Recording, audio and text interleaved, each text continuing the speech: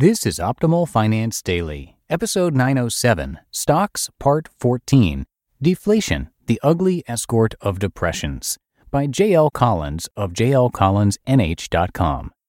And I'm Dan, I'm your host, and welcome back to Optimal Finance Daily, where I read to you from some of the best personal finance blogs anywhere.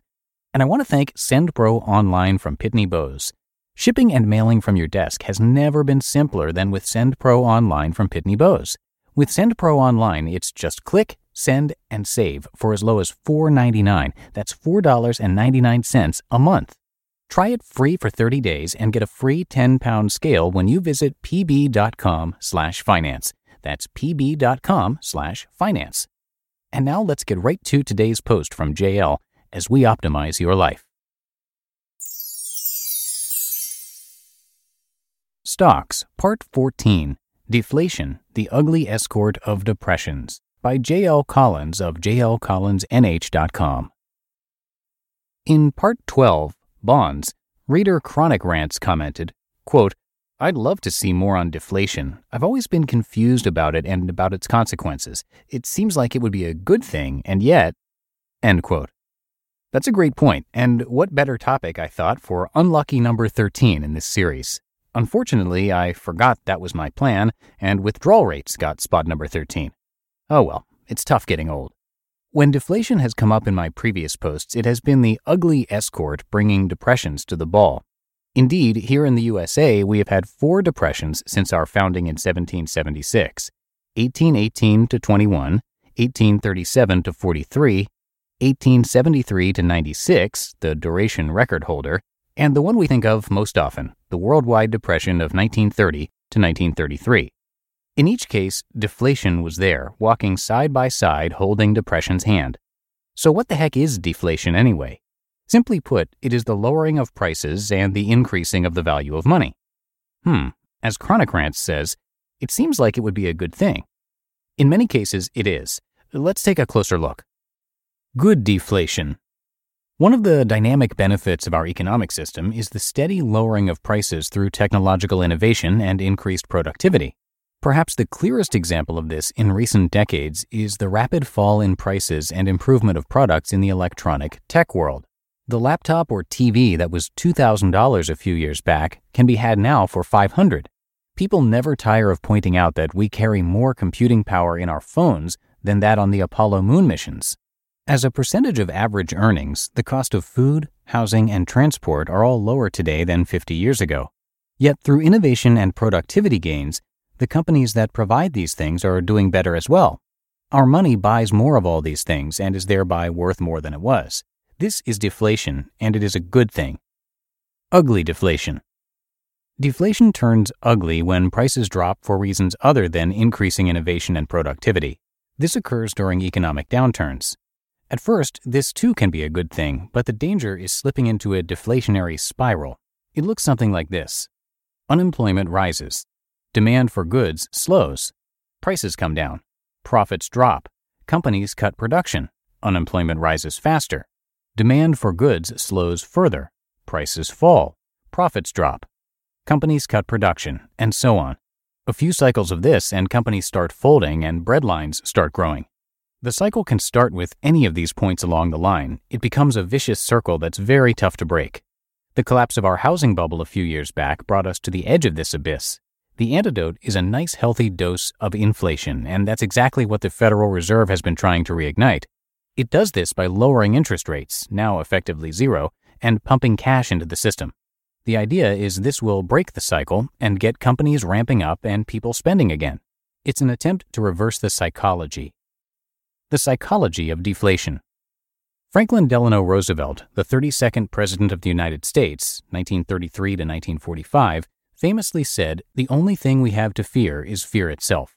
He was talking about the psychology that threatened to mire the country in its deflationary depression. Our housing crisis gives us an excellent tour of this in action. Let's suppose you were in the market to buy a house in 2005. Prices had been rising for years, and the pace was accelerating. Everywhere you turned, those who had bought were bragging about their gains. If you waited, a year from now you might be paying 10, 20, 30% or more for that same house. That not only raises your cost, it represents lost profit in your mind. You are filled with an urgency to ink a deal. Of course, you are not alone in this thinking. Every time a house goes up for sale, scores of other people, driven by the same psychology, are competing with you for the privilege of buying it. Meanwhile, sellers, also realizing that their house is increasingly more valuable, become more reluctant and scarcer. Up the prices go. Endlessly, or so it seemed. What we had was an inflationary spiral. Just like with tulip bulbs in 1637, this bubble expanded till it burst. Then, on a dime, the psychology reversed. At a certain point, people just couldn't afford to buy houses at the price levels they'd reached. In fact, in this case, with all the easy money that had been lent, many new owners couldn't afford to own them in the first place. Suddenly, houses went up for sale and no buyers showed up. Prices softened. Owners started to see their values drop. They became more willing to sell, hoping to get out before prices dropped further. Fewer houses sold even as more came on the market, and supply quickly outpaced demand. Prices dropped again. Potential buyers, of course, also saw this happening. It didn't take long to realize that now waiting to buy paid off. The house you looked at today would still be for sale tomorrow, and for less. Fewer people were able to buy, and those that were effectively got paid to wait. If you've been wondering why real estate brokers are so eager to declare home prices are rising again, it is this. Until buyers start to believe prices will be higher next year, they'll hesitate to buy now. Until then, housing is locked in this deflationary spiral. The danger is, of course, that housing is a huge part of the economy.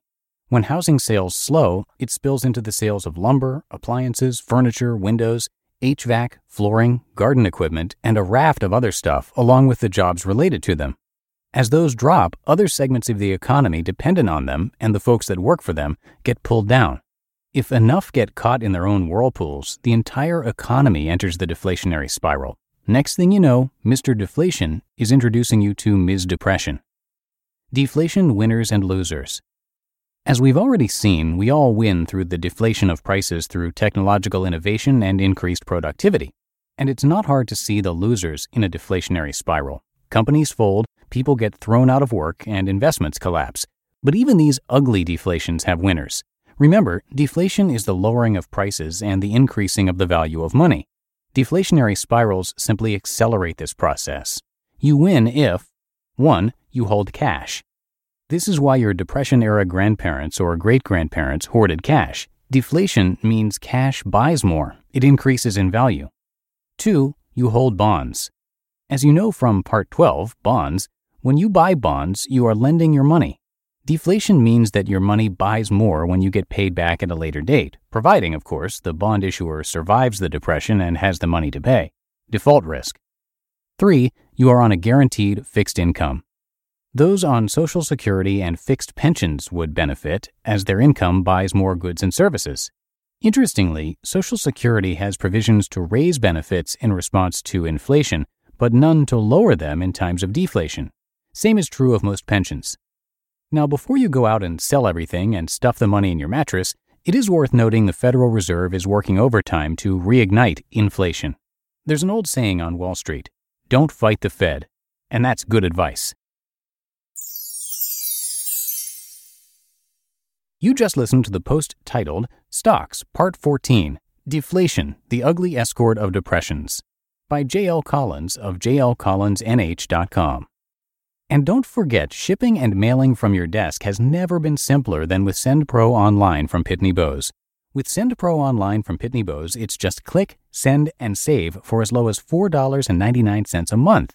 And for being an Optimal Finance Daily listener, you'll receive a free 30-day trial to get started and a free 10-pound scale to ensure that you never overpay.